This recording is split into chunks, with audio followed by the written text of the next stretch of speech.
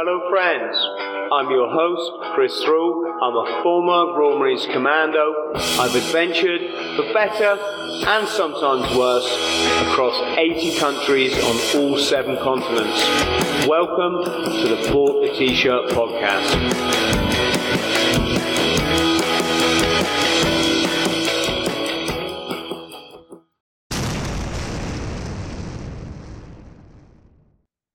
Sam, how are you, brother? Yeah, not too bad, not too bad. Yes, I have to say, I was very excited when somebody said, Chris, you want to get this guy on your podcast. Thank you to that person on Twitter. Sorry, your name escapes me. And I took a look, and it was an article. I think it was done in one of the local papers. And when it comes to anything Antarctica, I'm all ears.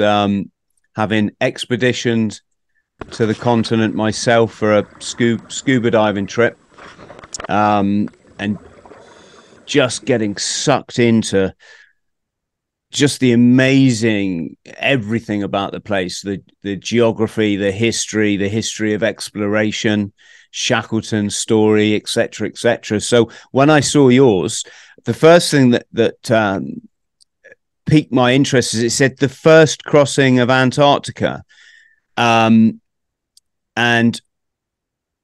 I was a bit bamboozled. I'm not sure which paper that was then, because I'm not claiming to be the first crossing. I'm intrigued about that.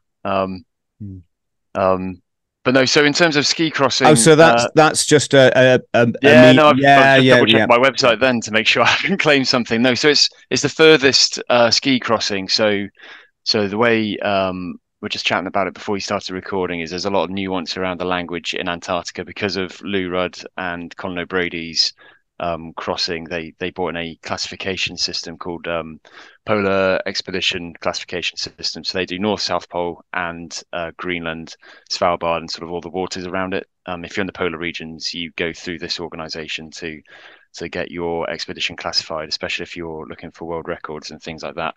So what mine is officially titled as is the furthest, so in terms of distance, ski unsupported solo crossing of Antarctica. So like you said, Lou Rudd and Colin O'Brady did a ski crossing a few years ago. Theirs was about 1,450 kilometers. Mine's going to be around about 2,000. And then Ranfines, clearly using tractors. That's not a ski crossing.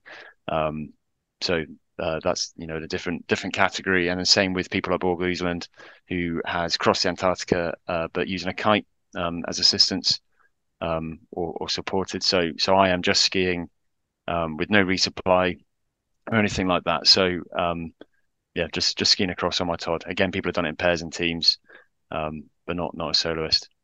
Yeah, so this will be the first officially recognised crossing. Should you succeed?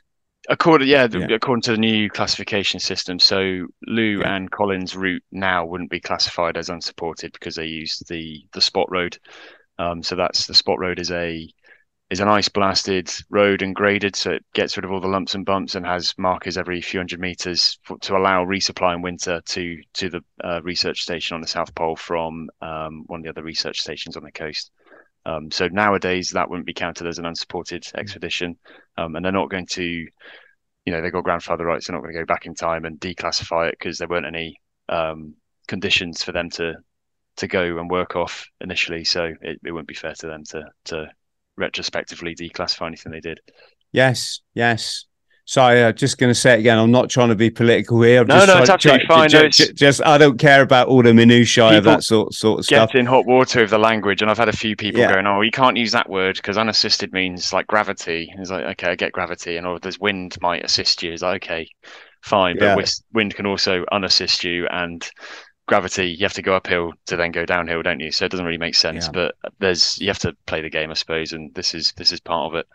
It was ITV.com, I believe, that you were quoted in, and the headline, just for your interest, former Royal Marine from Torbay to attempt world's first solo crossing of the Antarctic. That was why I was confused.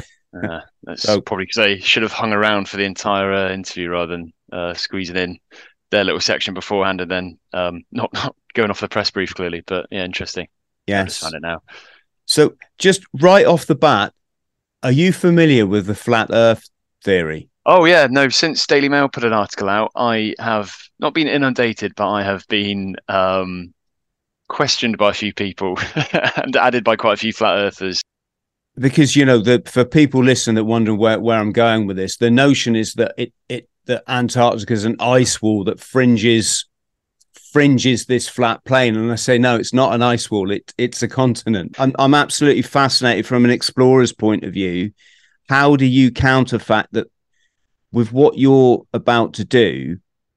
Certain group would say you're going to fall off the side of the planet. I suppose that the argument would be that I'm a government agent to make the people believe that the Earth is flat, but I'm definitely not. And I think individuals that think that the governments around the world and the military have that level of capability seriously overestimate the ability of these organisations. Having just left the Marines after 13 years, is the organisation's not that cohesive to be able to uphold a lie that big. But it's interesting. I'd never really thought about it until a few weeks ago when someone questioned me and started quoting a few facts that were nearly 300 years old. So I suppose it's just using science that fits their narrative, and there's a lot of science out there. And, read around the subject and don't just go down the rabbit hole that you're on, and maybe read some counter arguments to understand what the other side is saying. I've read a few things, and to me that I find quite a few flaws in the proof that they're using, in terms of using Captain Cook from the late 1700s as proof, and a bloke who sailed to Antarctica in the early 1900s. I mean, it's coming up 100, if not 300 years old, some of this evidence they're using, and actually there's a hell of a lot of evidence out there, and the fact that I'm about to go there to show that it's not a conspiracy to keep people off. I mean, you can literally go to the FCDO in the UK if you're from the UK to get a permit to go down there, or speak to any of the companies, private companies as well, that run expeditions down there, whether that's to the South Pole or walking small areas around it, or sailing down there, or scuba diving, or whatever you want to do. It's a vast continent, Sam, isn't it? It's the notion that you'd see another person down there, and unless you were near a research station, is probably a bit far-fetched. Yeah, it's as big as mainland Europe and the UK combined, including a lot of the seas. Bigger than Australia. The continental United States fits inside of it. I mean, it's a huge place with about 30,000 people there in the summer. So, like you said, the likelihood of you bumping into someone, let alone a task force to stop you from landing there, is minimal. There might be some penguins there, but then that's another conspiracy theory, isn't it? Moving on. Do you want to just give us a very brief rundown, some of your time in the Corps, what you got up to, what rank you were? So I joined the Young Officers Batch in 2010. Did 15 months down at Lympstone, which is where you do all the commando training. Passed out, did my troop commander. Then in 2013, did sort of the latter end of Herrick, 17 and most of Herrick 18, sort of overlapped. I was attached to the BRF, doing the helicopter landing site. So actually sort of the best of both worlds. I got a bit of bastion life, so, the joys of a coffee shop, but then out patrolling pretty much every other day, doing helicopter landings, and then taking off at the end of the day, or end of 2 days. Really enjoyable tour, really busy tour. Came back, continued, spent my first winter in Norway, and then my second winter in Norway, which is where this sort of generated from. Joined 2-9 Commando not too long after that. Trained to control fast air, so it's called JTACing now, but it used to be called FAC or FACing, and deployed to Iraq as a JTAC against ISIS, which was a really interesting tour. And then came back from that. What else have I done? I've been all over the shop, really. I've not really stayed in one place. Nice jack of all trades, which has been really good, and a couple of staff jobs. And now I'm here. So staff jobs didn't suit me and my outdoorsy nature, and wanted to do something physical and mental rather than purely cognitive behind a desk. It's not my idea of a good time. So, talking to someone that's also Arctic warfare trained, how much of an advancement from, say, the skills that somebody like myself would have, or yourself from the Corps, is it to be considering crossing a continent, especially one known for, is it huge crevasses and the like? Not huge. Well, it depends where you go. Obviously, there's going to be huge crevasses depending on your route. But the route I've got as a soloist, I've spoken to the team, help you advise with the route, and I've tried to steer away from crevasses. There's not much you can do as a soloist to, if you do go down one, there's not much you can do to then get back out. So, in terms of training, it's I suppose Limpston sets you up well. In general, it gives you, applied resilience is something that I'm quite keen to push towards people. You can talk about resilience and read books about resilience and have skills for resilience, but actually until you put yourself in a situation which is usually outside your comfort zone, you can't then gain the experience of resilience. So CTC really pushes you pretty much every day to that level. So that provides a good level. It just gives you a good set of and base of routines and knowledge that you get up in the morning, you do a certain task, and then you get on with your day, and then you finish, and then you go to bed and sleep, and that's just hard bootneck life. And in terms of the Norway stuff, the skiing technique is a little bit different because you don't have a whopping great big bergen on going through trees and falling over every 15 minutes. And I think the biggest issue I had initially was translating the military techniques and procedures into expedition procedures. So things like, I don't now put my stove away every night because I'm not going to get bumped in the middle of the night, or I don't have to pack my tent away fully. I can be efficient with it by just folding a couple of the poles over, rolling it up, and then shoving it in a ski bag and having it on top of my pole. It's things like that where it's not laziness, it's just efficiencies in a different manner. But things like routines of, I'll ski for 90 minutes and then have a break to have something to eat and something to drink, that's really drilled into you. And there's definitely a difference between adventurers who do this sort of stuff who are self-taught from a civilian background and adventurers who've got even a slight military background. Is they understand sort of going that extra mile, and being lazy isn't helpful. So you need to eat as soon as you get in. Don't just sit down, take your boots off, and get in your sleeping bag because you're robbing Peter to pay Paul, because you're not going to feel as good the next day, and you just feel worse and worse. So it gives you a great grounding, but it's quite a bit of differences between the military world of teaching and the expedition world. And what was your kind of, right, I'm going to do this moment, and why did you even decide to on Antarctica? So when COVID was bubbling away in the background, I left for an exercise in Brunei in late January, when 2020, when COVID was 10th on the news, and nothing was really known about it. Disappeared off, no phone signal, no Wi-Fi or anything. So we missed the whole build up, and then we got pulled off the exercise out the jungle. Got told, right, Brunei shutting its borders tomorrow. We're flying back in the morning.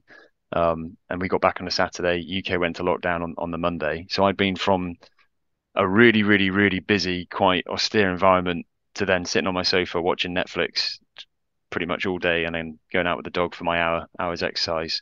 So after about 2 weeks of that, my mind was still racing. So I needed something to plan. I'd always really only had professional goals. Being ex-military, you know what it's like. You got the next course coming up, or the next deployment coming up. So that's your goal and that's your focus for it. So I wanted something for me. So I'm not a runner, I'm not a climber, I'm not a particularly good kayaker or anything like that. So I was looking around, and then linking back to Norway, that's where the idea came from, is I'll do something cold weather. So Antarctica sort of piqued my interest a little bit more than the Northern Hemisphere, having been to Norway quite a few times. So that's where the idea came from. And then went back to work, and then it was the November lockdown of 2020 that was like, okay, this idea is going to turn into a project. And being longer term, it's been really good in terms of engaging me mentally and physically. So the planning of it, I've got spreadsheets for days on my laptop that, planning weights, planning food, planning menus, through to the actual physical sort of endeavor of training for this. It's been a nice balance of everything. I've genuinely really enjoyed it, even though it's been like a second full-time job in the evenings after I finish work. Have you been down there before?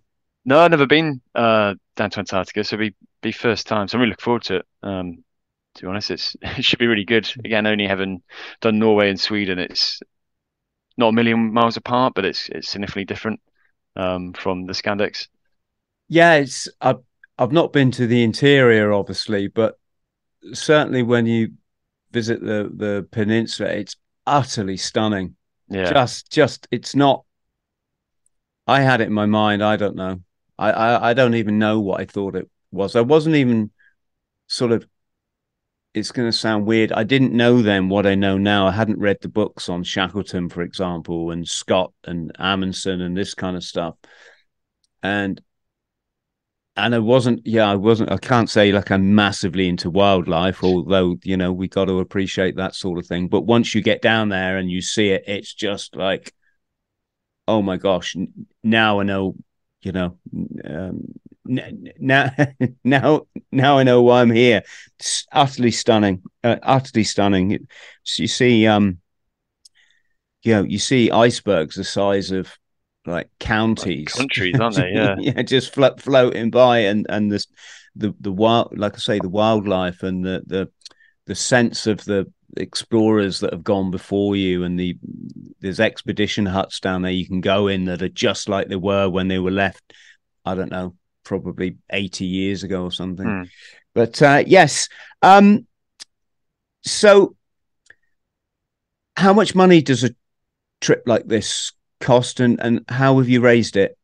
So it depends on what you're trying to do. So it's all down to routes you're taking and sort of team size and things like that. And again, like the flipping pound dropped significantly from when I had the money raised to when I finally got the invoice. So that that costs an eye-watering amount more. So my trip's around about $200,000, which is pretty pricey, but that's because I'm so remote in terms of where my pickup point is. So when you get picked up by the plane, if I could fill the plane, it would still cost the same amount for the flight. It's just for me, no one else is coming with me, so I'm not able to. And then in terms of financing, quite a lot's been sponsorship, and then quite a lot's been sort of personal debt and personal financing. So saving for a few years as well as taking a few loans as well. So a lot of speaking to a few people and then reading around a few other expeditions is people who seem to come across the finance quite easily maybe don't have the best results. I think it's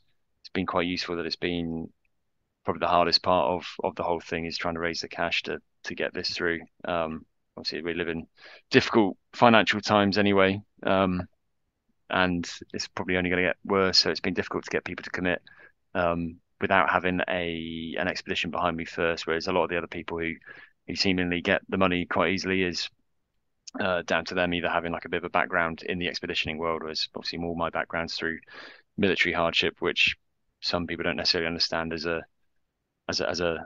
a reasonable background in comparison to some civvy-led expeditions that people have done. Yes, here. So 2,000 miles. What kilometers? Sorry, yeah. Sorry, kilometers. Hopefully it's not miles. It's not. I've definitely got my maths wrong. It might be if you. What do they say about an officer with a compass? No, don't be like that. Oh, what was I going to say? Yes. So, what, Sam? What training have you done? So, in terms of or cold preparation, I suppose. Better, yeah. So like I said, I was a bit. You get a few people who go from zero to hero in about 5 years. And I suppose my initial adventure background started when I was a teenager. I live in Devon, so not too far from Dartmoor. So I was out there probably every other weekend camping and things like that. So weirdly, that I learned to read a compass in my teens and learned how to put up a tent in my teens and learned how to cook rations in my teens. So that sort of gave me a head start when I joined the Corps, for example. And then the Royal Marines gave me another head start in terms of the polar world, giving me 6 months in Norway before I even thought of doing something like this. So understand the environment gave me a really good sort of bumper compared to some of the other people who start fresh. So in terms of training, like I said, the first cold weather winter I did training for this specifically, I looked to make sure I could do the distances I'd require. So I was doing between 25 and 30k a day for 3 and a bit weeks to make sure I was physically capable of doing it, sort of working things out as I went along. And I was using Pusser's kits, Pusser's planks, Pusser's boots. They're the newer skis, so they're not the old wooden ones. They were the newer military ones. Using big heavy tents, and if you can train in the dark when it's colder in your tent at night, it surely makes it easier when you go down to Antarctica and it's warmer in your tent because it's 24-hour daylight, so your tent warms up quite nicely. And then this winter I sort of left the phys side, didn't focus on on distance and really focused on getting techniques and routines together. So I really focus on skiing technique. You look at some of the guys who have done some of the records down there, and magically they're always from northern Canada or the Nordics, where they're born with skis on. So there's a reason for that. It's because their technique's really good. So I focus on getting my technique pinned down, as well as things like routines of putting the tent up. So I probably, in the space of a week and a half, put my tent up about 50, 60 times. Every time I stopped, I'd get the tent out and have a go at putting it up in a different way. And then once I worked out a way, I'd then fiddle with that way and, finesse it to a point that I get really comfortable with it. So I could probably get my tent up in less than 5 minutes now, even in bad weather. Just to, saves you 10 minutes, saves you getting cold, saves you using extra calories, saves the grumpiness, saves you losing pegs. Make sure I can do it, and just repetition over that. And even things like cooking is working out the perfect amount of snow to melt down into water to then not use so much fuel later on. So instead of filling as you know at home, when you put the kettle on, you don't fill it full to make 1 cup of tea. You put enough in for a cup of water. So it's fiddling with things like that and working out stoves and just make sure I was as efficient as possible. So that's sort of the technical side and the cold weather side. And then physically, it's been sort of pushing the distances and times in terms of training and making sure that I'm as physically fit as possible. I mean, I'm relatively young compared to a lot of people who go down there to do these sort of things. I'm 34. As you look at people like Lou, who was in his mid 40s when he did this, and age is a factor, but not a huge one. It's that sort of mental knowledge as well. So having a mix of the two, hopefully, will work really well for me in my favour. So that's been the sort of main physical preparation. Then I've been doing an ex-bootneck actually, from a company called Resilience Development Company, approached me about doing some resilience training. And initially I was like, nah, come on, mate. You know as much as anyone. I've been in the Corps for 13 years. I don't need resilience training. And actually, the skills are really good.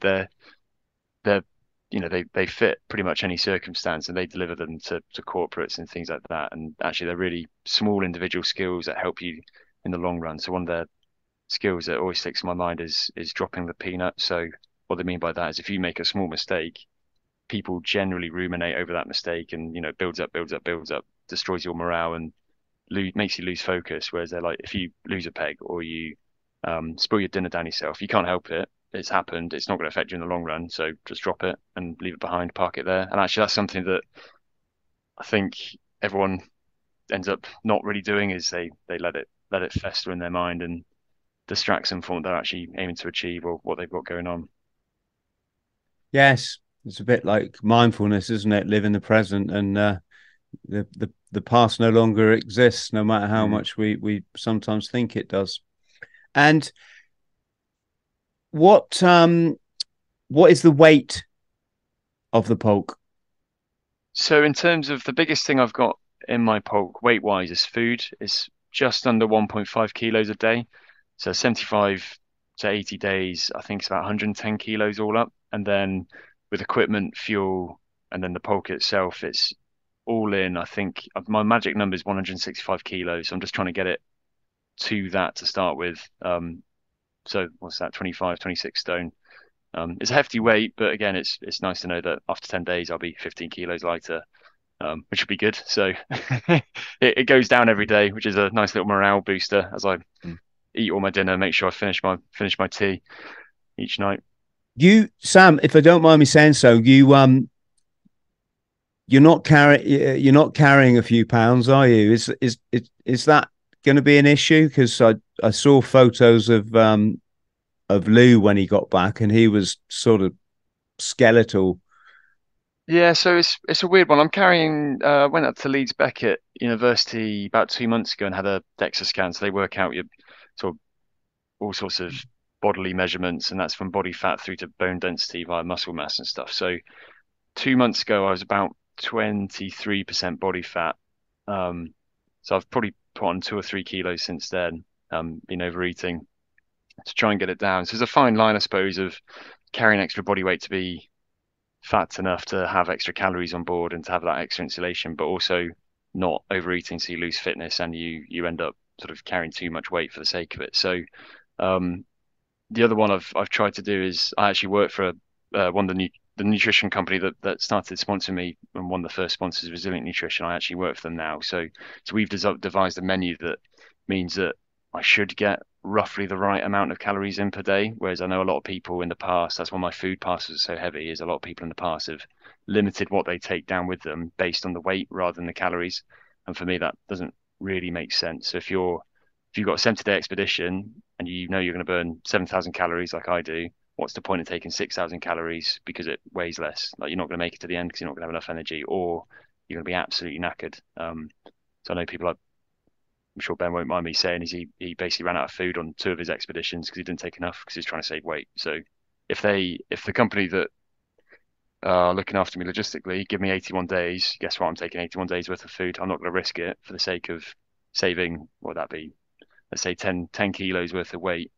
I might as well take up the food and actually finish it properly rather than risk it to save a bit of weight and be a bit lighter. There's no point in my eyes. I'd rather be slower, take the full 81 than try and go quicker but not finish it because I don't have enough food. Yes, got you. And what is the bulk of your rations, or can you just give an idea of what somebody eats on an expedition like this? Yes, it's I think it's on the website and on my social media. So it's mainly nut butter. A lot of it is quite high calorie nut butter. So not classic dry roasted peanuts. It's almonds and cashews mixed in with cocoa and added protein and things like that. So in the morning I've got a high protein porridge which I just mix a little bit of water in, and then with that there's one of the products called a emergency survival ration, which is about 1,600 calories in a big pack, which is nut butter and cocoa, and I've just mixed it in because the thing I found with big eating is the volume, whereas this, because it's nut butter, it's not a huge amount of volume, but it makes my breakfast like 1,000 calories. It sort of doubles the calories of it.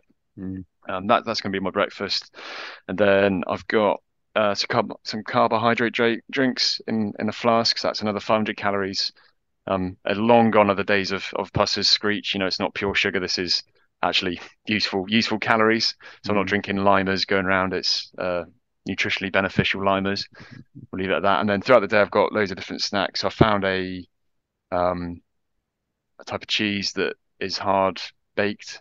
So it takes all the moisture out of it, which reduces the weight, but actually 100 grams is about 550 calories. So I'm eating 100 grams of dried cheese every day, salami, more nut butters. And then when I finish in the evening, I've got a big dehydrated main meal. Think if you've not eaten them before, like a healthier pot noodle. So that's about 1,500 calories. And all in all, it's just over 7,000 calories a day, mixed in 1.5 kilos, which is, as far as I can see, the lightest anyone's been able to get that amount of calories in them without just drinking olive oil, which was the sort of the old school way to get the calories in. What about this is a personal question I'd want to know. Do you drink? When we were in Norway, it was always wet stock, wasn't it? Tea, coffee. And when I look back, it's no wonder we were dehydrated all the time. And I wonder what the situation is down there. So like I said, I'm having a carbohydrate drink in one. I'm taking 2 flasks. So one will be filled with hot carbohydrate drink, and then the other one will just be hot water. So I can either make another one later on or water it down, or the idea being that one being plain water means when I get in the evenings, I can start the kettle off with some water in it rather than going straight from snow because it just takes longer. And then I'm taking 1 kilo of, bear in mind, I've been trying to shave grams off everything. So cutting labels off clothes and, shedding bits and bobs and tailoring loads of items of equipment. I'm taking 1 kilo of coffee down with me, fresh coffee down with me, and my AeroPress to have one every morning as a little morning treat as I get ready for the day. But yeah, I'm not going to be drinking pure tea and coffee. Yes. Imagine my teeth afterwards. Yeah. Yeah, so I'm just taking 1 coffee as a sort of small luxury. And in terms of your kit, is there anything sort of Gucci that we should know about? Are there any innovations? I've always thought, I chat with Baz Gray about this, that could there not be some way of melting the water before you get to your RV, some sort of dynamo? I did look at this. So I spoke to a guy up in Nottingham who designed a poke that was like an all-encased poke with wheels on. So you can take the wheels off. So when it's really deep snow, you take the wheels off, and then when it's good hard packed snow, you can put the wheels on. It means you can sort of drag it along a bit easier. And he talked about dynamos and ways to use solar panel to heat like a water bowser, like you get in the back of BVs, a sort of permanent. And I think it was one of those that the amount of solar output you'd need to do that just wouldn't be plausible. And then dynamos again to melt water beforehand. I think the friction it would create would just slow you down. It'd be quite difficult to do. I have looked at different ways, and it's difficult. But I think there's innovation in some ways, but actually it's probably reached a peak, and there's only so much you can do until someone invents a pulp that floats or hovers or something. But in terms of what I've done, I've tried to. A lot of people use other people's kit lists for these sort of things. So I've tried to steer away from doing that by using different brands. So a lot of people use Hilleberg tents. Nothing wrong with Hilleberg tents; they're great. So I've deliberately tried to use a different brand of tent. So I'm using a House Sport. Same with clothing. I'm using Jotner clothing. They've been kind enough to give me loads of clothing, whereas a lot of people just go with mountain equipment because what everyone else uses. And actually, one of the big things with it is, as with a pair of jeans, not all clothing brands fit you personally. So you need to try things out before you even start. So 75 days on your Todd with a load of clothing that doesn't fit you isn't great. So why would you just borrow someone else's kit list and go off that? So you need to tailor it to yourself. I haven't gone. People edit stoves and things, but I mean they're pretty well made anyway. And the time and effort with a full-time job and a young family to start fiddling around to try and make my stove that extra bit efficient is isn't really worth my time, unfortunately. I've had to pick and choose certain things, and like I said, I haven't done anything hugely innovative. I think probably the main thing is the ration pack, which should be the biggest thing. And I suppose that's the one thing people forget about when they're doing this sort of stuff. So they're all about innovating kit and innovating things to make kit better, but actually they forget about the human body. Like without you don't power that kit. So when you forget about the human body, it sort of negates all the gains you've made by adding something to your tent or removing something from your skis. It doesn't really make sense. What are your luxury items? So I am, like I said, my kilo of coffee. That's the main one. And then because I'm out there for Christmas, my wife doesn't like Christmas pudding, so I'm taking a small individual Christmas pudding for Christmas Day. And then like I was thinking about this. I've gone mildly military, so I've made 10 different meal packs for the whole thing. So I should only have seven versions. So 10 different versions of my meals. So I should only have them each 7 times. So on a 10-day rotating menu. I mean, if you've been on holiday for more than a week, you realize they just rotate the meals around. Nobody complains. So I wasn't going to take huge amounts of luxuries with me. I think I'm going to have one duff per week, and I've got one non-porridge breakfast per week as well as a bit of a treat. So what I am going to take with me is a few extra bits and bobs to auction off afterwards to raise some money for the charity I'm supporting, Rock to Recovery. So I've got them here actually as a little ski Lego man that I'm going to take out with me. So I don't know whether this counts as no longer being solo if he's out with me, my little Lego man. Someone will argue that. Believe me, you'll end up in whatever the Antarctic Water Mitties Club is.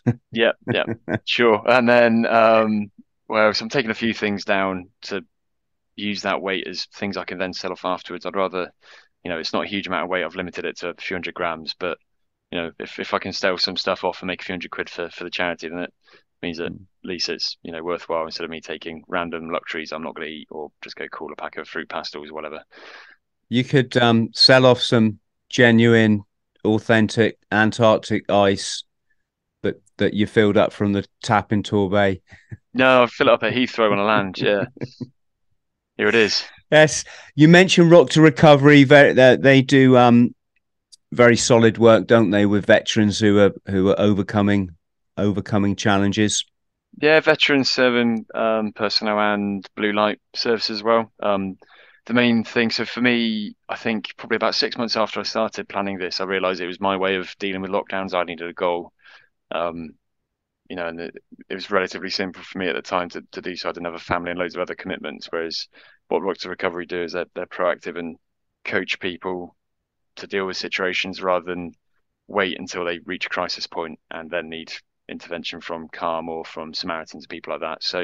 So for me, this is a proactive way of dealing with lockdown, and I thought supporting a charity that do proactive methods of helping other people would be better than supporting a mental health charity that's post crisis. Yes, good effort. I did a quadruple Ironman once. I think I did that for Rock to Recovery.